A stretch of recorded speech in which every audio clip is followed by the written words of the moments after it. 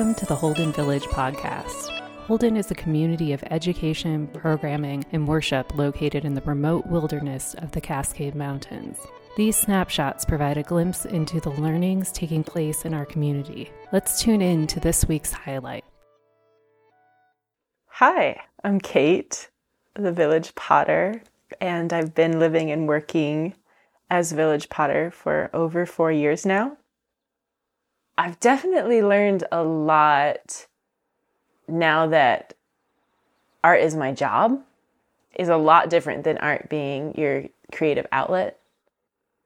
I realized my first year in this position about how to keep making pots when you don't feel inspired every day, and really came on to this idea of art being a muscle that you have to develop and flex and train to be in the flow and to produce. Also how to cultivate inspiration rather than just like waiting for it to strike, which is really about going back to this idea of the muscle of if it's just working every day, things do come. They especially have a greater frequency and a greater chance of showing up if you're showing up every day. Art isn't the thing you get to do when and only if you have time. It's the complete opposite, that all the balance of my life surrounds being productive in the studio. I wish I had better words for it, but the beautiful thing is that there's more found in doing it rather than talking about it. I would say that all of the work that I do is grief work. It started that way. Lost my mom when I was young, when I was 5. I didn't grieve for the longest time until I was throwing on the wheel for the first time, and I looked down and I realized I can't be my mom because she is dust. And crying over that and letting go. And for the 5 years that I've been throwing now, it's really been a journey of integrating and meeting my 5-year-old self again. So my typical production cycle takes about 8 weeks, from starting with 0 to making about 200 pieces, getting them through bisque fire, having time to glaze them, which takes about a week, and then a week to fire them. With the gas kiln that we have, it takes a day to load, brick up the wall, and then a day to fire, and then 2 days to cool, and then unload it. So I would say I've created a new vessel for each season that I've been here, like a new type of mug or bowl. Or this spring I started making these switchback tumblers with the switchback design, and they're really hot items, and they're really fussy to make. They're fun to make, but 3 glazes, little blue of Lake Chelan. I know, and like it's 3 different bases, so I wasn't sure how they were all going to work together, but they turned out, and it's always so wonderful. Well, we talked briefly, but how can people learn and participate in a meaningful way during the short time they're here at the village? Teaching is a really wonderful thing.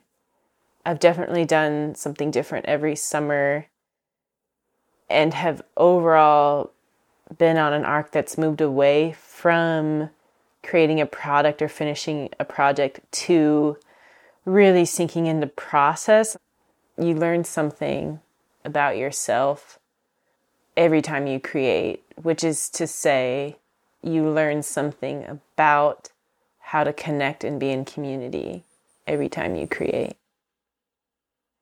When you say process over product, obviously product creates an expectation that you're striving for. Right.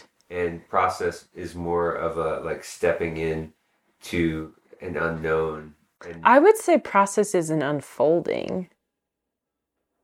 where you make one creative choice, see what it does, and then you're at another fork in the road and you have to decide, concave, convex with your form, and you make a decision and see how it turns out. Or you thought you were going to shape it this one way and it didn't, so you have to figure out why it didn't and if you can work with it, or if you can talking about the clay, if you can make it go back.